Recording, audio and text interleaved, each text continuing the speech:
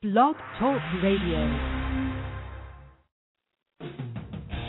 Interviewing your favorite musicians, comedians, and other creative souls. This is the Kerri Edelman Show.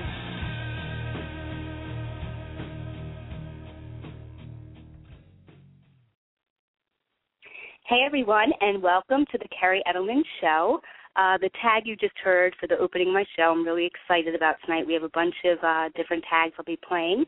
Is featured from 0 by 1 Sound Studios, and you can check them out at 0x1sound.com. And we're going to be featuring an advertisement tonight on my show by this amazing studio that is based out of South Jersey. So stay tuned for that a little bit later. And again, thanks so much to 0 by 1 Sound for a bunch of tags that we'll be featuring on my show to introduce it.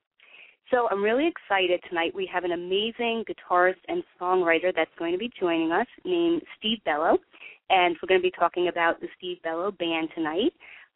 He's got some amazing stuff coming up. We're going to talk about his show at the Starland Ballroom and really get to know who he is as a person and a musician.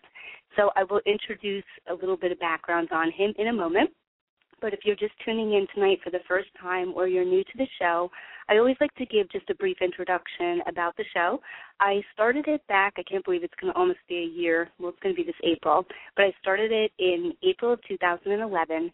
And the concept I really wanted to create with this show and forum was to create a show where I could bring people on in the entertainment industry. They could be comedians, musicians, authors, entrepreneurs, anyone doing anything exciting and creative and trying to get their names out there.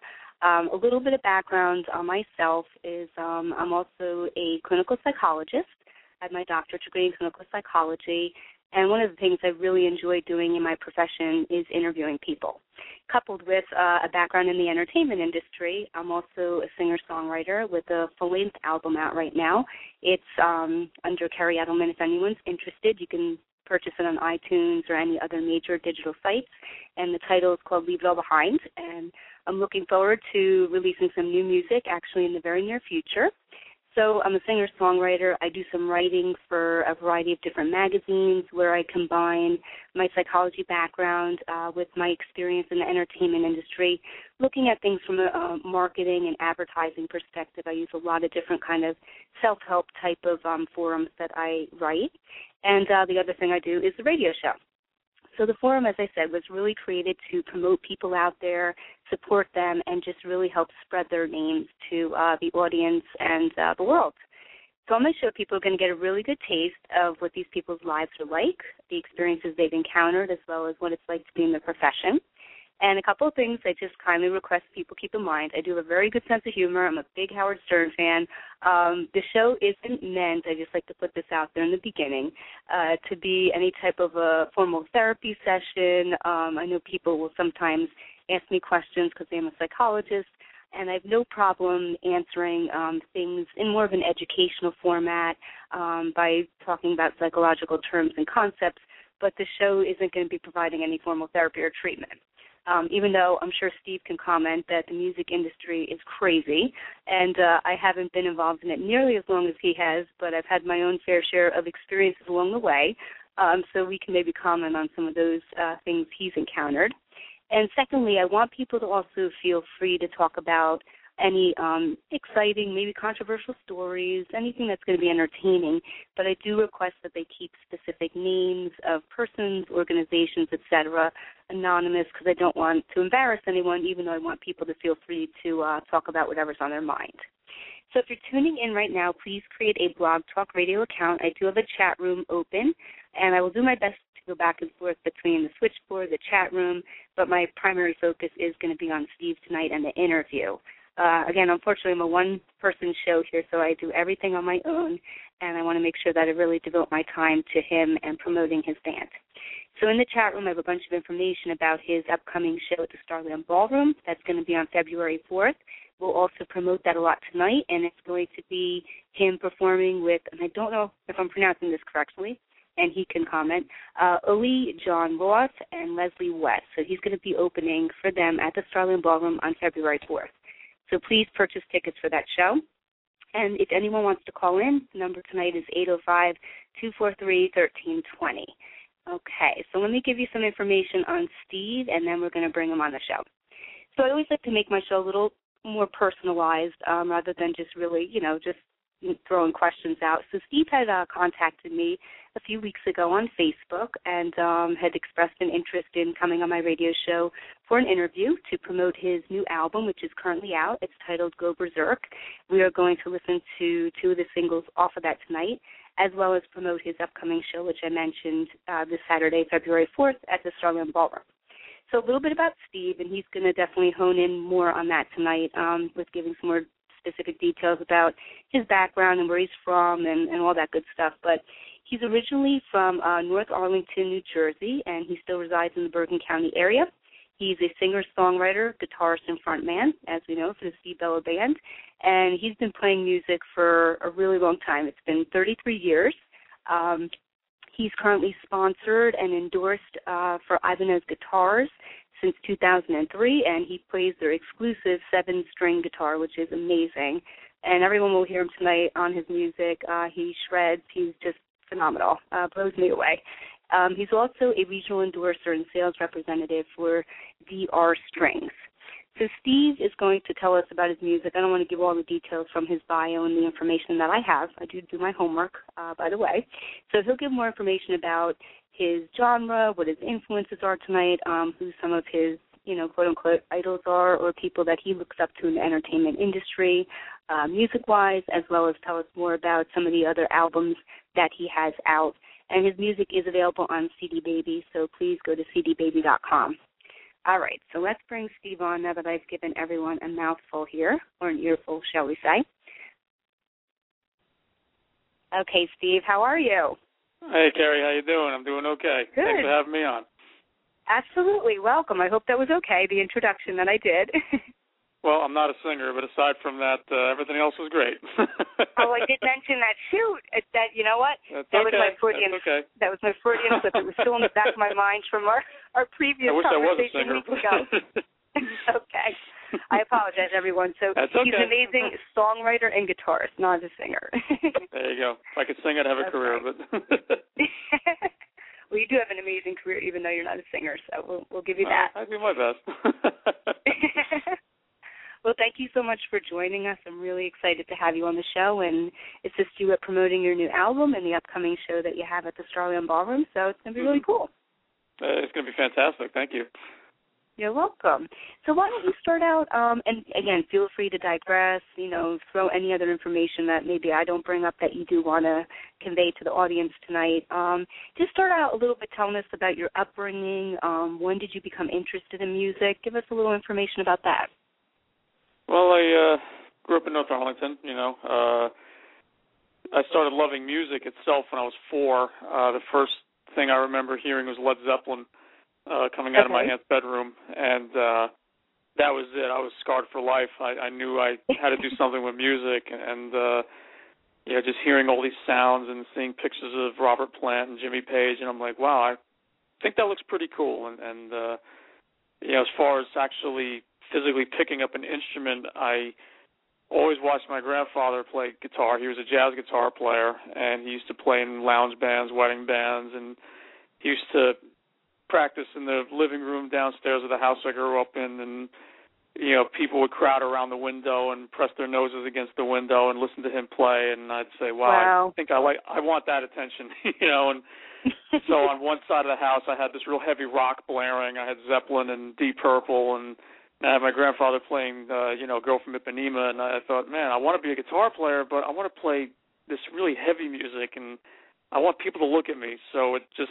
worked out that I was 9 when I started learning how to play guitar, and, from there I haven't been the same.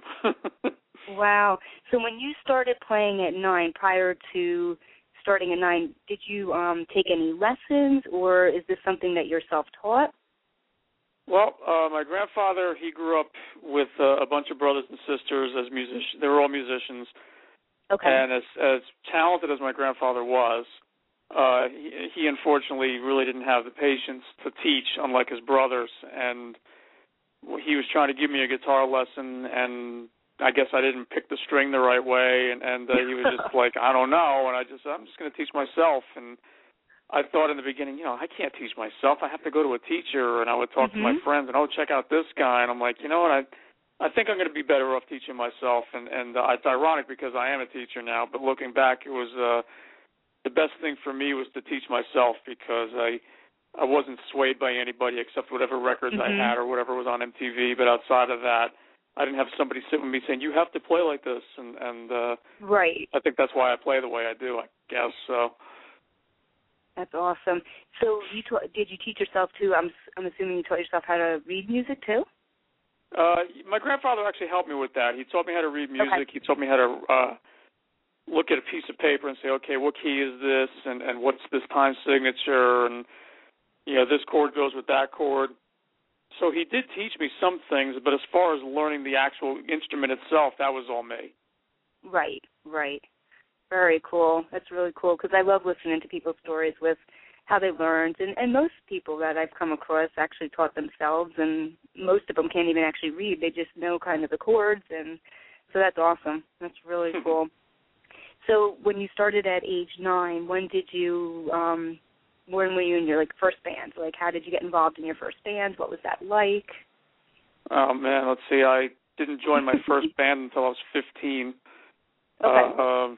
From 9 until I was about 12, I was learning the guitar in bits and pieces, but I knew I wanted to play. And when I started just discovering heavy metal back in the early 80s, with the advent of MTV, and, I got to see my first Iron Maiden video and Judas Priest and Loudness and Scorpions, and I said, you know what, I have to grow my hair really long and wear leather. I have to. And I said, okay, but I'm just not good enough to be in a band, and I'm not a good lead player, and I didn't think I was cool looking, and I thought, I'm not ready for a band, and I joined my first band. I was 15, and that's when I realized I can't work with singers, and I knew I had to be in a band, though. It just took me a long time to do what I'm doing now, but, So, I learned a lot early on in my first band. That's an interesting comment you made. So what was it, and we could talk a little bit more because I know predominantly what you do is you front your band and it's just instrumentals, correct? I mean, for the most part. Okay. So what was it about what was it about the singers? That was a pretty Well, it's all me, I'll be honest, Okay, there you go. I set my ideals very high. I raised the bar very high for myself, and I'm thinking, you know what, I want to be Ritchie Blackmore, you better be Ian Gillan. And and the first singer, he couldn't carry a tune in a basket, and I said, screw this. And I never ever to this day I could never find the singer that was like my Robert Plant or my David Coverdale or my Sebastian Bach. They just in my world they don't exist. Wow. They're in other bands, and I just said, I'm just tired of singers. But it was the first band I was in that really set the course for how I was going to interact with other musicians, and that was my first rule of thumb. But everybody kept saying, well, you need to be in a band with a front man, somebody that gets the audience going, and it just seems like every band I was in since my first band in high school, I always heard the same thing, dude, go instrumental. And I'm like, well, unless you're Steve Vai, no one wants to hear instrumental music. And everything for me since, my Ibanez deal in 2003, it was everything happened purely by accident. Wow. Definitely remind me to get to that because that's really, I want to ask you a little bit more about the sponsorships. I think that's a really interesting concept that I haven't gotten into with other bands that I've interviewed. But that's interesting because I'm thinking, and again, my mind thinks, well, that's psychological-wise just because of my background. So when you first said, the singer situation, I was thinking you were going to say because of the ego and the problem with the narcissism. That was the first thing that came to my mind. So I was really surprised in a way that you said it was more just because you couldn't find someone who could really sing at the level or caliber you were looking for. So that's really interesting. Well, there were egos too, but right. It was definitely. But that wasn't, I guess, the main thing that was deterring you from, getting involved in a band. Because growing up as a kid, a little 14-year-old wannabe heavy metal dude, I would watch other local bands, and they'd have these great singers, and they can sing what was on the radio. There was this one local band, and they did Dokken and Rat and Motley Crue, and I'm just like, wow, the singer's got a pretty good voice, and I'm thinking, why can't I have a singer like that? You know, it's almost like God was saying, I don't think so. And, right. And I believe me, I've worked with some very good singers over the years. Don't get me wrong. I've worked with some really good vocalists, but cool. I just hit a point. I'm said, I'm just tired of this. And I didn't do anything for a number of years because I couldn't get into the whole scheme of things. Okay, this is what a band's supposed to be. And right. Now that I'm doing my own thing, I'm kind of raising the bar again for myself. Like, okay, if I'm going to do instrumental music as a career choice, and I have to carry the flag, so to speak, and I definitely need people behind me. It's not all about me. And I'm thinking, okay, I got to carry the weight. Except the only time I open my mouth is to talk, and fortunately, people are blessed that they don't have to hear me sing. So I just play my guitar. So it's great. I mean, you're phenomenal, Steve. You're really, really talented, and you definitely have your own original, unique sound. But that was interesting. You said for a while, did you stop looking to put your own band together? Because you made an interesting comment that for a while you I don't know if you meant that you took a break or what was going on before you actually started the Steve Bello band. Well, I guess it'll factor in, when we get to the whole Ibanez thing, but just a short version. Okay. No, just a short version is that, I never thought I had leadership capabilities. I always thought I was going to be so-and-so's guitar player, and I was pretty content with that. And then every band I was in, I wound up steering the ship anyway. Well, Steve, you're good at booking clubs, and Steve, you're good at arranging songs, and Steve, you're good at talking to the people. And I'm like, well, let's see, you started this band, and I'm doing all the work. Right. I know so that feeling, okay. Steve. I've been there one too many times. Yep. But you know what? It's kudos to you because you need those factors to make it in this world today. Whether you're being in an instrumental band or you're being in a band with, lead singer, you have to have those abilities or you can't get to that next level. So that's great that you have all that stuff. I do my best. Cool. Man. All right. So why don't we do this, and then when we come back, we'll definitely start talking about your sponsorship with Ibanez Guitars and all that stuff. Okay. Let's talk about your first single that we're going to play, which is Go Berserk, which is the title track off of your album.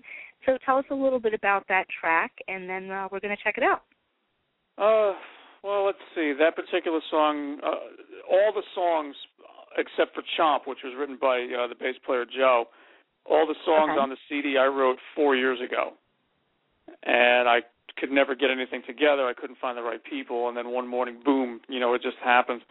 That particular song I wrote, a lot of people say there's a heavy Rush influence, which I wouldn't deny because I grew up a big Rush geek, but there's other underlying influences that I hope people will pick out. I won't spoil it for anybody on the air, but it was one of those songs where I thought, okay, I want to write something funky but really heavy and that you could still kind of tap your foot to it and not realize you're tapping your foot to Odd Time Shifts. Okay. And that was the whole point. And as far as the title, I love old school video games, and that's why everybody said, why do you spell Berserk with a Z? And I said, well, if you remember the video game Berserk from the 80s, that's where I got it from. So it's about my love of video games and, just writing weird heavy metal licks. And what was that video game from? Which one was Berserk on? It was a game called Berserk. It was where the guy ran around and shot the robots.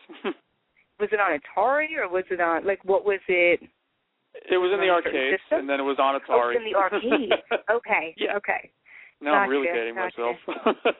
No, not at all. Not at all. Hey, no, I loved video games growing up, the old Nintendo and all that stuff. But the reason I asked, too, is because when I was listening I'm a big Howard Stern fan, I'm listening today, and he was talking about just how, all the kids today would never know what Atari is and that older stuff and just how things have changed so much. So, that was a cool, nice little trivia piece of information about you.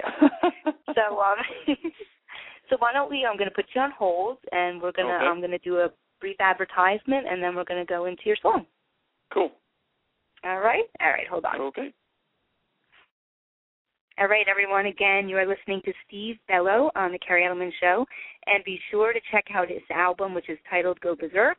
It is available right now on CD Baby. First, we're going to check out an advertisement by 0 by 1 Sound Studio.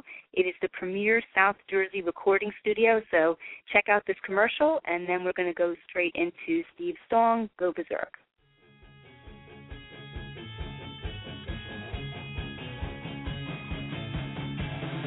0 by 1 Sound, South Jersey's premier recording and audio production studio, featuring award-winning engineers, state-of-the-art gear, and spacious tracking rooms.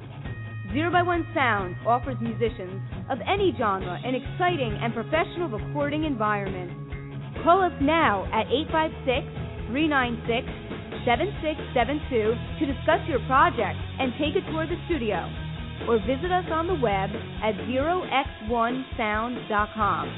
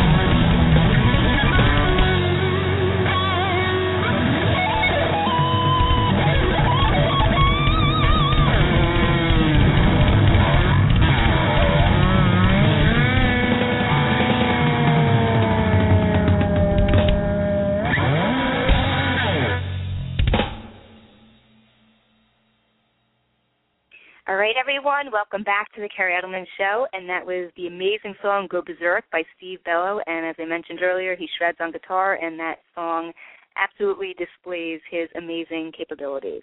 So please check out his music. Go to cdbaby.com and purchase a copy of his album Go Berserk, and we're going to bring him on back now to talk about his signing with Ibanez Guitars in 2003, and here's some of his background on that. All right, Steve, great job. Sounds amazing. Oh, that guy's pretty good, man. What's his name? Does he give lessons? I hope so. You man. own it. That's the nice I thing do. about you. Well. You know what? I'd rather, to be honest with you, Steve, I'd rather see someone own it than, act like a jerk. At least you recognize it, you have insight into it, so that's a good thing. So again, great playing, really good, and kudos to everyone on the album. It sounds they did really a fantastic job. Everybody did. They really did. And feel free to plug a couple, any of the members of the band that's currently working with you. Well, right now the bass player, Joe DeMott, he's been with me a couple of years, and he and I actually have a bit of a history. We played in a band back in 1990 called Quiet Zone, and I think 3 people remember that band, but when the time came around for us to get back together again, it really felt natural. As cliched as that sound, it just felt very natural. And the drummer that's on that CD, his name is Ed Faust, and he's a terrific drummer. And I'm glad I got to work with him. Cool. He's a session cat, and he's very busy, and he had other gigs coming up. And I said, you know what? I want you to have fun. Go have a good time, and life is good. And for the Starland gig, I've got T.C. Tolliver filling in, and he's played with the Plasmatics, T.M. Stevens, Jolyn Turner, and I've known T.C. for quite some time, and we had our first rehearsal with him. That's probably our only rehearsal with him till the show, but it was great. We had a great rehearsal. It's like every time I play, I think, man, I'm 42, but I still feel 18. This is amazing. So that's awesome. Yep, it doesn't matter how old you are. As long as you feel it and you act it, that's what counts. You're absolutely right. And real quick, I'm just curious to know, where did the album sounds really good, too. Where did you end up recording it, and who mixed it? Well, ironically, the studio closed its doors September 11th last year. We recorded it at Bennett Studios in Englewood. It was run by Dave Bennett, and the producer, his name is Johnny Truesdale, and I've known him for quite some time, and his engineer buddy, Addy Pandit, I hope I'm saying his last name right. They both did an amazing job, really sitting down and scrutinizing and making sure the tones are right and everything was just so. But at the same time, my big thing was, keep it as live as you possibly can, because there's nothing I hate more than something that's so squeaky, polished, clean that it just sounds inhuman. Man, they did 75 guitar parts. I'm like, all right, now you got to hire 75 guitar players to recreate it. No, man, I could do it now, And the thing I told Johnny, and he listened to me, and I listened to him. I said, look, I want to recapture the vibe of like the old Zeppelin and the Van Halen records, where you really feel like you're in the studio as they're recording it. It doesn't sound plastic to me. And he said, all right, that's a great idea, but at the same time, I think we should try these little tricks and these little tactics. And I think it was a good meeting of the minds. And he said one of the best things I ever heard. He said, wow, for the first time, I don't have to play band psychologist. He says, you're actually willing to listen. And I said, well, I want this album to do well, and it behooved me to say no, and then say, well, you know what, how come no one's talking to me, and how come no one buying the album? Well, because you didn't care, so that's pretty much it. I mean, everybody that's helped me, from Joe and Ed to Johnny and Addie, even my friend Rob, who took the front cover and the inside photo for Paragon magazine, and Ed's sister-in-law, Deborah, she helped with the front cover of the CD. Everybody did a tremendous job. Like I said, it's not all about me. Even though my name is on the album cover, everybody had to lend a hand, and they all did a terrific job. Yeah, no, and I think you did. I think you did capture what you were looking for while still getting a polished sound. So it definitely does sound like you're in a live, setting with the band, but it does sound, nice and polished, but not, like you're saying, not too over the top and commercial. And we'll talk on the side, because you'll have to kind of kick my butt a little bit, because unfortunately I am the type of person that wants everything, perfect and polished, and you can kind of make me get out of that mode a little bit. Oh, I'll do that quick. Okay. Here, have a Slayer we'll have album, to work together at some point. I'm very flexible and open-minded, and you could say, Kerri, nope, we're not doing that. And I'll be like, all right, Steve, I'll go with you.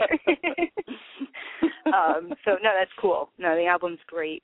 Yeah, so talk about your Ibanez guitar endorsement and how that came to be.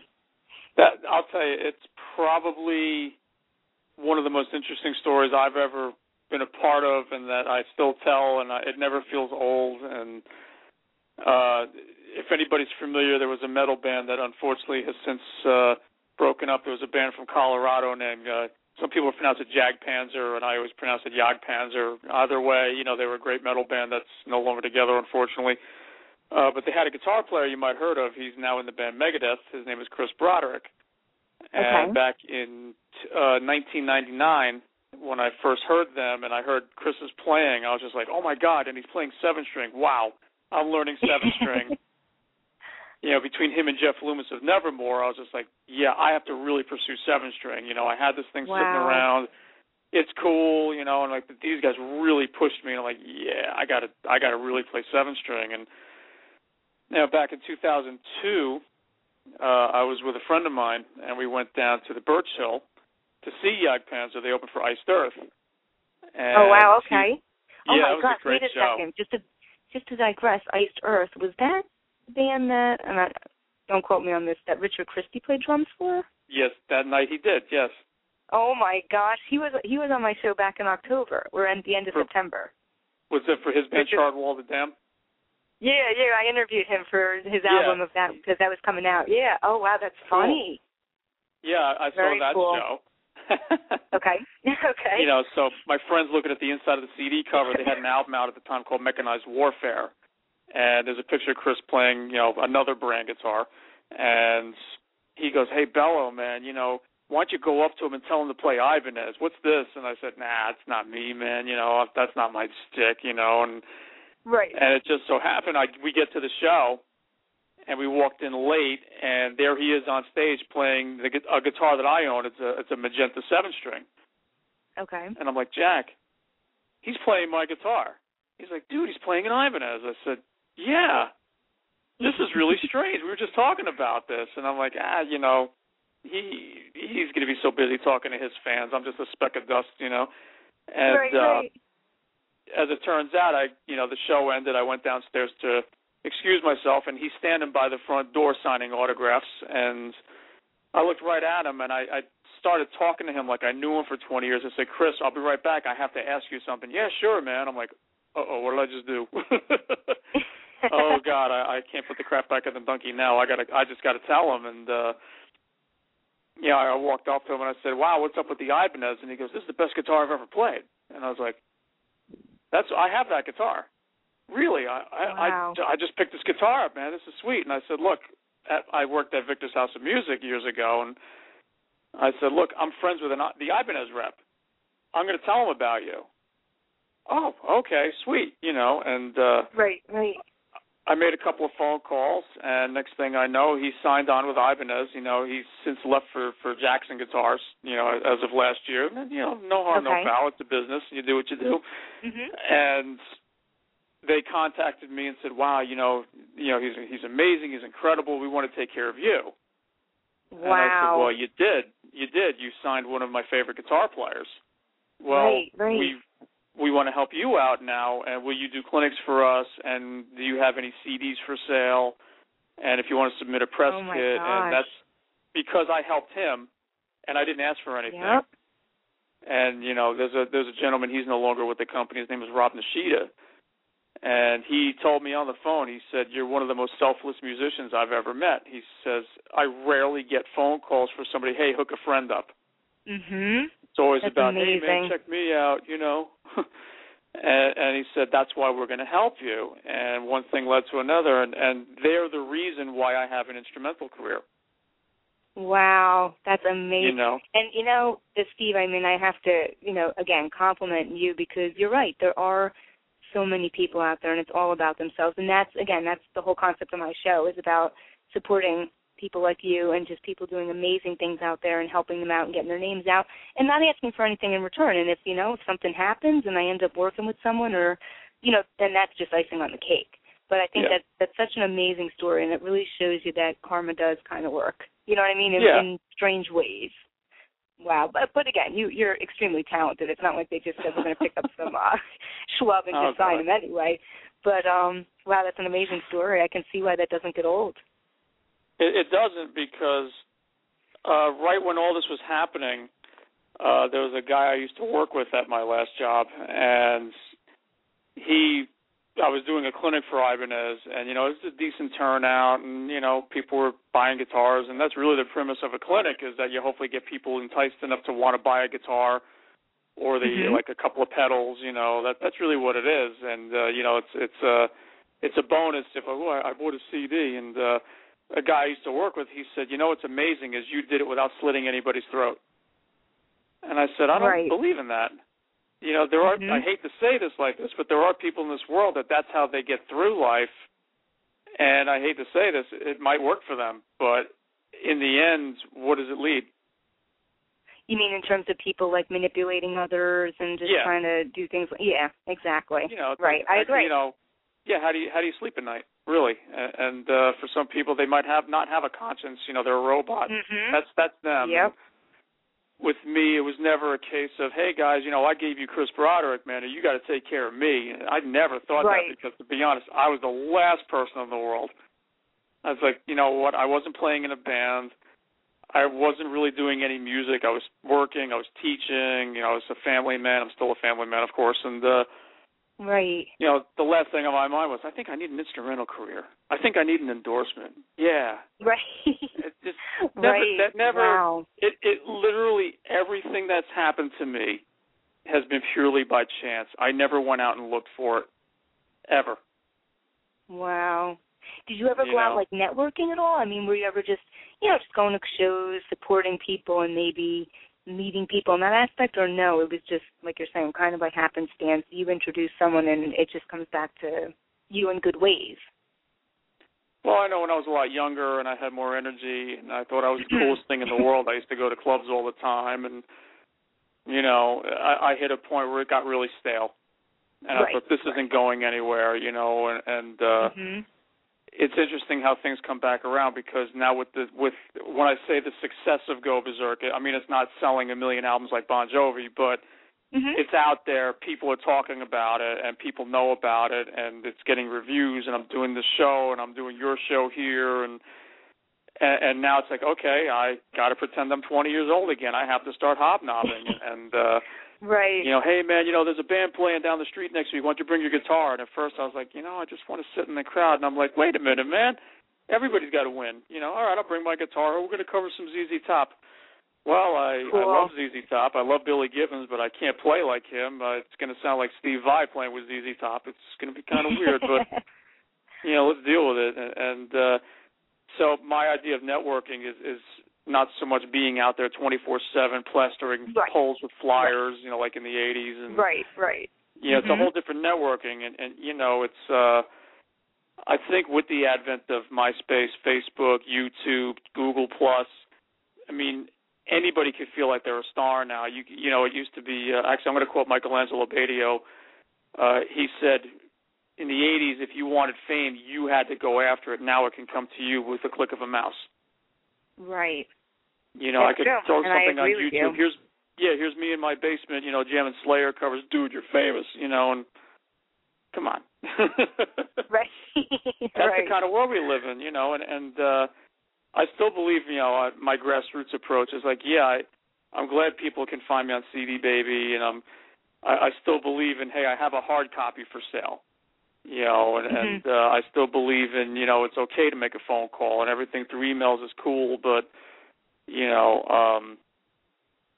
I know the networking game, things change every day in the music industry. There's no such thing as I have the solution, because you'll never get it. I know.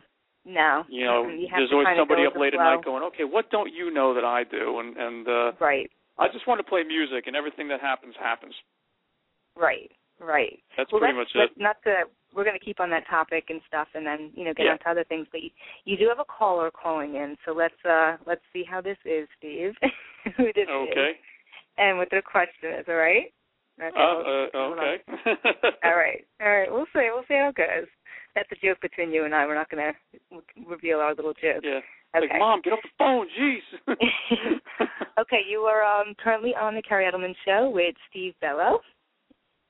Because you know that I'm probably sporting a 3.5-inch pink wet willy, while you're sitting over there with a 15.5-inch John Holmes sausage. What? I have no idea. All right.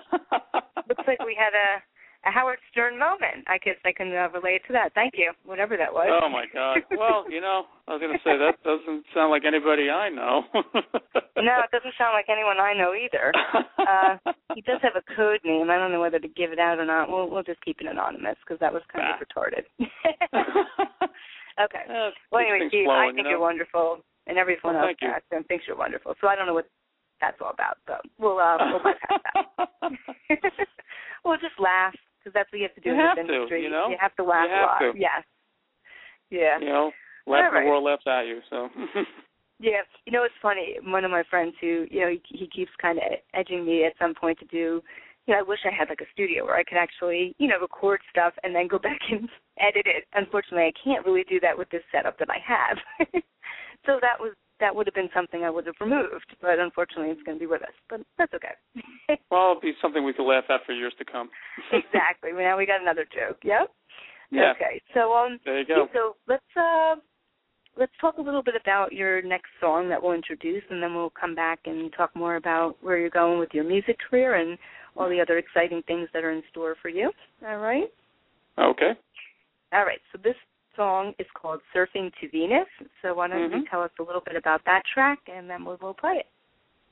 Well, that was the first song that I released from the album back in March, because the plan was the album was going to come out in April, and then it kept getting delayed, and it finally came out in July. Better late than never. The interesting thing with that song was I normally write a chord progression first. That was the first song where I had the melody first. And I was actually trying to learn a George Benson thing. Okay. And I sat there, I'm like, okay, I got to find my lounge lizard jacket and play some bop lines. And I'm playing this melody, and I just want to experiment with different tones instead of just playing a straight pentatonic or whatever. And I'm playing this line, I'm thinking, God, this is the stupidest thing I've ever written. And I played it for my wife. She goes, wow, that's really nice. You should use that. I'm like, okay. My wife said use it. Okay.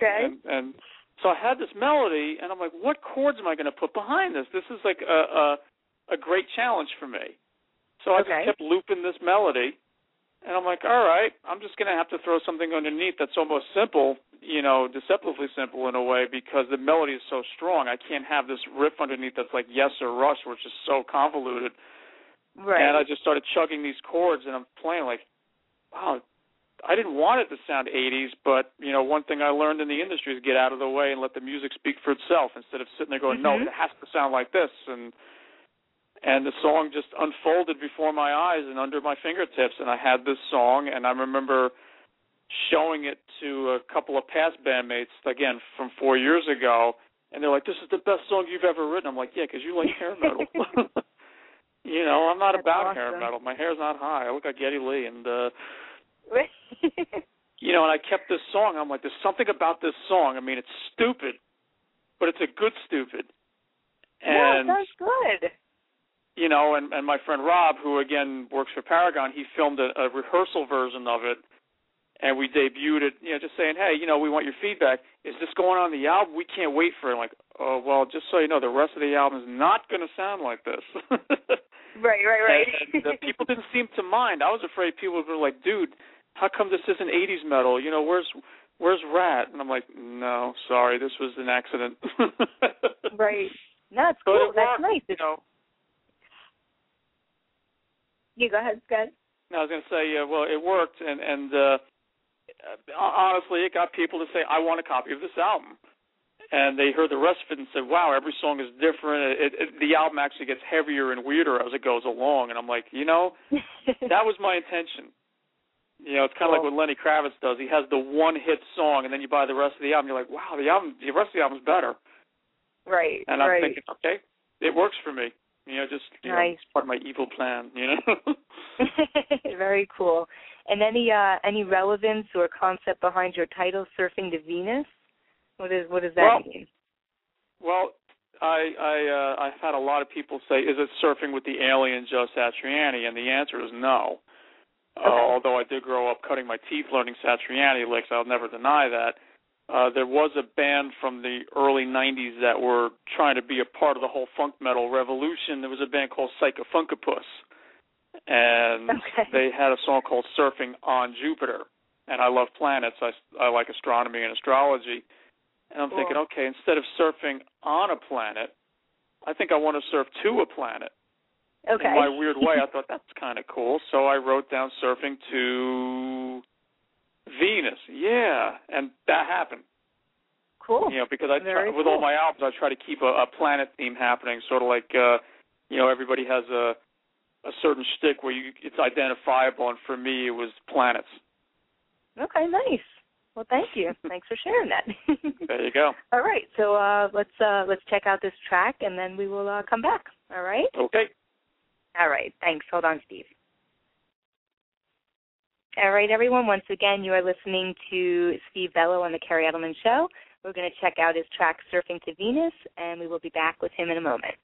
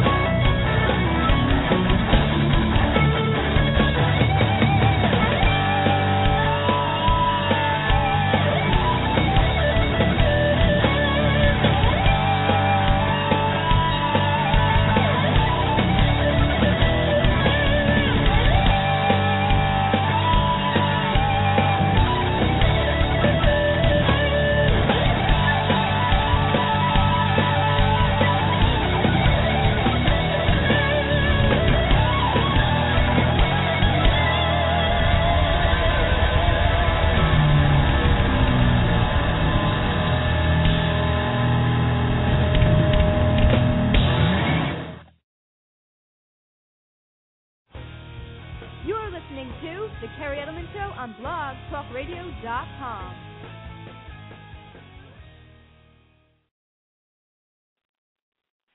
All right, everyone, welcome back to The Kerri Edelman Show. And again, that was Steve Bello's song, Surfing to Venus, amazing track. And as he mentioned, it's a little different than some of the other stuff on his album, but it's a huge hit and people love it. So please check out his album on CD Baby, and let's bring him back on now. All right, Steve, you're back on. I'm here. All right, cool. Yeah, very cool track. As you said, it is different, but that's awesome. That's really cool that it's a little unique and stands out from some of the rest of the stuff, too. Cool. I do that to keep myself from being bored, so. Definitely have to do that in this day and age. Oh, my God, So why don't, go ahead. I'm sorry, go ahead. No, continue. Yeah. Tell us a little bit about, I guess, what else is in store for you with this new album, and talk about some of the radio play that you mentioned you're getting in Europe, and that was really interesting. It is. So it definitely is. It's. I started receiving airplay for the CD. I want to say the first to pick it up was in Italy. There's a radio station out there, and they started playing some tracks off there, and then I had some people in England saying, hey, can we review your CD on our website, and then can we play a couple of tracks from it on the station, and then I have a guy in Belgium, and he's been playing it, and then he uses my tracks as well as Tony McAlpine's as background music, and I'm like, you know what, I ain't complaining. And Right. As far as America, you know, I've had out in Las Vegas, they're playing the heck out of it, which is great, and definitely parts of Ontario, which surprised me. That was really cool, and up in Winnipeg, and starting to get a little bit in Philly, and I think you're definitely the first in Jersey to really play it. Very cool. That's great. You know, Thank you. I'm honored. Thank you.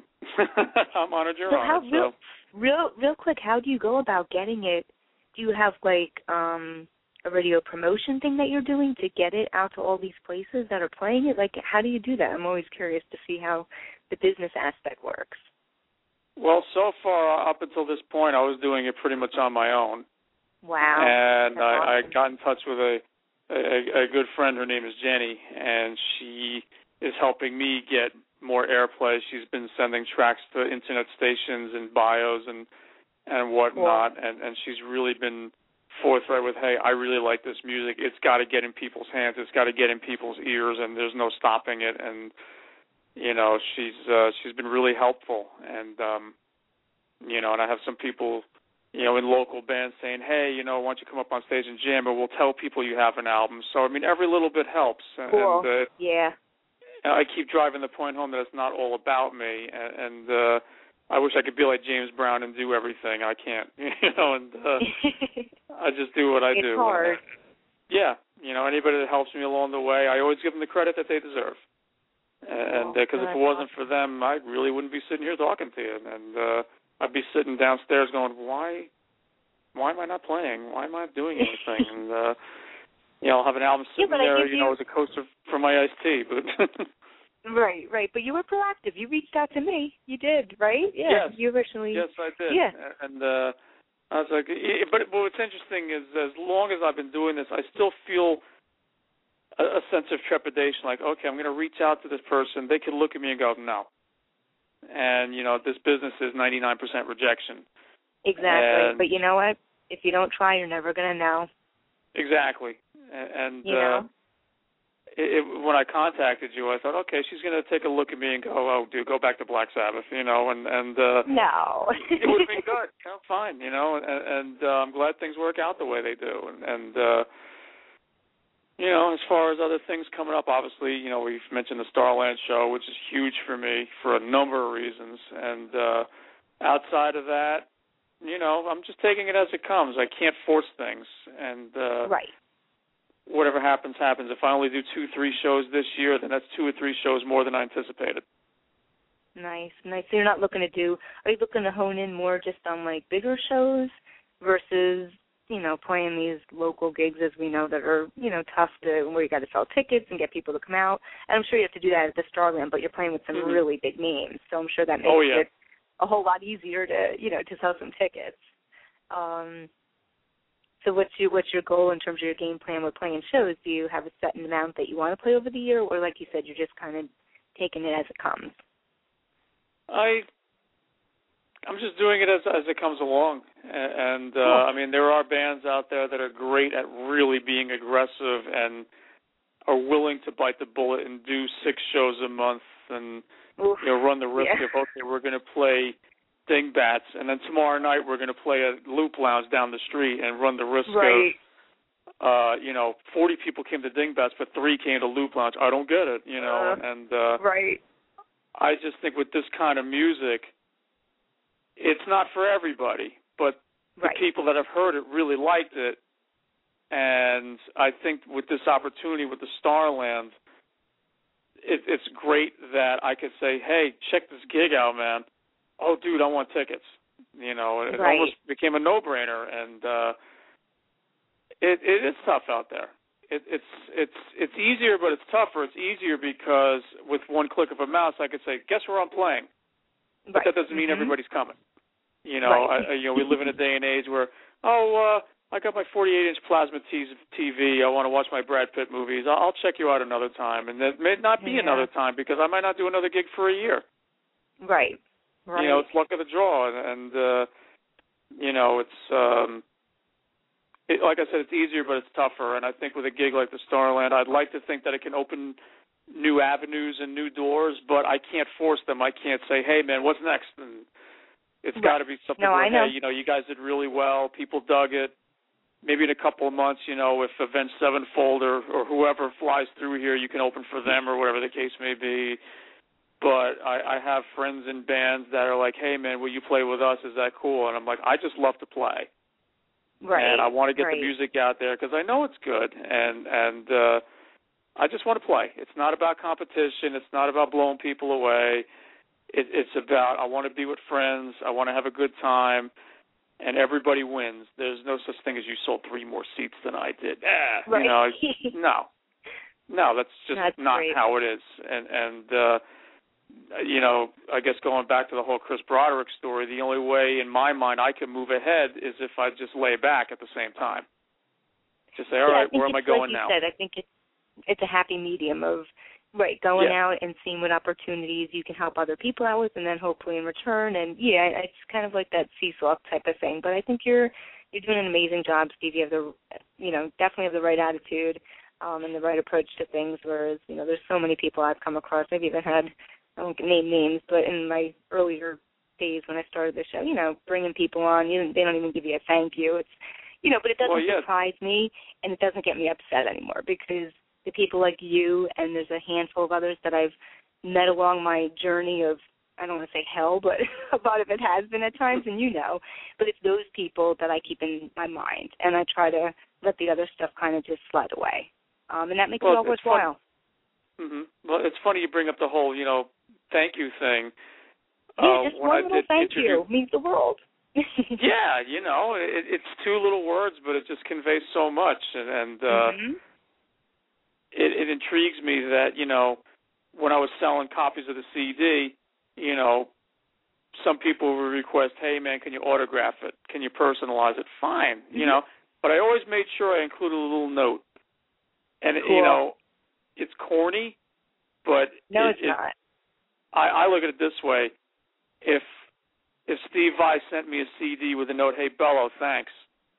Oh, my God. I'd build a shrine. And It's even this one band I was actually helping out. There were a bunch of my guitar students. They had a band, and they were nervous about their first show. And they were like, Steve, what's the best piece of advice you can give us? And I said, outside of get a good lawyer, I said, make sure you thank everybody before and after the show. Right. That's important because don't ever assume that these people are going to come back or they're going to stay in the first place. Right. And even if there's like 300 people in the room, do what you can. Just go up to everybody. I don't want to use the word salesman or politician, but you have to come across as, wow, I'm glad you're here. Not, you should be thankful for checking me out. Because it's, at the end of the day, it's, you are not as big as the music. Right. No, I think that's, again, go ahead. Those people could have stayed home and said, I'd rather watch House. but I came out to see your band play, and you didn't even thank me for it, man. I'm glad I Devote House, and it goes a long way. It really does. It so does. I'm going to thank you, really Kerri. Does. Oh, absolutely. And that's why even when, I love getting hard copies of stuff, and I know a lot of people, for a variety of reasons, A, money, B, the ease of the Internet, like you're saying, people can just send me a quick file of the MP3s. I had a guy, that didn't have hard copies of his book that I'm going to interview, and he had, but I just love the hard copy for a variety of reasons. It's just very sentimental to me. I treasure it, and I just like being able to kind of just, it's tangible. You can put it in, you can read it, whatever it is. But I understand that this day and age things are a lot different, again, with the Internet, too. So, yeah. But, yeah, it's been awesome having you on the show, Steve, and I'd love to, I always offer people to come back on sometime in the future. So if you have some new stuff in a year from now or whatever, please feel free to, and definitely keep in touch with me anyway outside of that. Yeah. If you want to come back on at some point, let me know. That sounds great. Thank you so much. All right. You're welcome. So why don't we tie things up with having you, again, just plug your upcoming show, where people can purchase your album, any websites, Twitter, whatever else you want to throw out there for the audience. Okay, well, you can check me out on myspace.com/SteveBello. I have 2 Facebook accounts. One is my personal page, and one is my music page, and I'm sure when you do the search engine on Facebook, you can find either or. I do have Twitter, but I rarely use it because I keep forgetting I have it. You can purchase Go Berserk on cdbaby.com. You can also get it on iTunes. You can check out Amazon, Rhapsody, and hard copies will be made available at the show, which is this Saturday, February 4th at the Starland. I am just thrilled to be opening for Uli Roth and Leslie West, and it's just amazing. And, there's 2 other really cool bands on the bill. There's Kashmir and Raftery, and I encourage everybody. I know people go for the one band that they want to see, but I encourage everybody to stick around and check out all the acts. I think that's important. And, don't throw food at me. That's all I ask. And I love the pizzas, and I'll be very thrilled. And, not much else really I could think of. Okay. Cool. And just for you to know, the podcast for the show, once I go off the air and it's over, will be available, so you can stream it, you can download it. It'll be available indefinitely. So if you want to keep plugging it, people can hear my voice all the time. Yeah, there you go, Steve. All the time, you will be available on my radio station. So yeah, please keep promoting it, because my podcasts they've been doing very well with, people can't always tune into the live, so they listen to it at work, or they download it to their, iPhone or whatever else they have. So, feel free to keep promoting it. Well, all right? Okay. Thank you so much for coming on, Steve, and best of luck to you, and much more continued success along your travels and your ways with your album. I appreciate that. Thank you. Okay. Take care, Steve. Thank you. Thanks. All right. Bye. Bye. All right, everyone. Again, that was Steve Bello tonight on the Kerri Edelman Show. If you tuned in late or for some reason weren't able to listen to the show, it will be available as a podcast when it's over. Tomorrow night, everyone, I'm doing 2 shows back-to-back this week. We have a comedian coming on, a female comedian named Mara Marek, and she is also a voiceover actress, and she's going to have a really interesting story. She has a ton of shows that she's doing. You can check her out at maramarek.com. That's MARAMAREK.com. So she'll be on tomorrow night at 8 o'clock p.m. Eastern Time. If you're interested in becoming a guest on the show, you can find me on Facebook. As Steve mentioned, he has a personal and musician page. You can look at the Kerri Edelman page that has all the information. I also have a personal page. My one page has pretty much maxed out the 5,000 people, and I just got up the nerve and trying to find the time to start a second page, which I started a couple of days ago. So for some reason you can't send it to my original page. I have a brand new second personal page that I started. And I also have a music page. You can email me at kerriedelman at hotmail.com. Follow me on Twitter at Kerri Edelman, and my official website is kerriedelman.com. So thank you so much again, everyone, for tuning in tonight. It is such a pleasure to have the audience listen to the show, as well as learn about these amazing guests that I have on my show. And to close the show, I always close it with one of the songs off of my album, Leave It All Behind, which you can find on iTunes by searching Kerri Edelman. And tonight's song, let's see. Let's play something a little different tonight. I'm going to play tonight the song Goodbye. It's one of the singles that I'm promoting. And as I mentioned in the beginning of the show, I should be having some new music coming out soon. It's going to be a little heavier, a little edgier. But check out Goodbye, and if you like it, you can check it out on iTunes and any other major digital sites. Thanks so much again. We will be back tomorrow night at 8 o'clock p.m. Eastern Time with the comedian and voiceover actress Mara Merrick.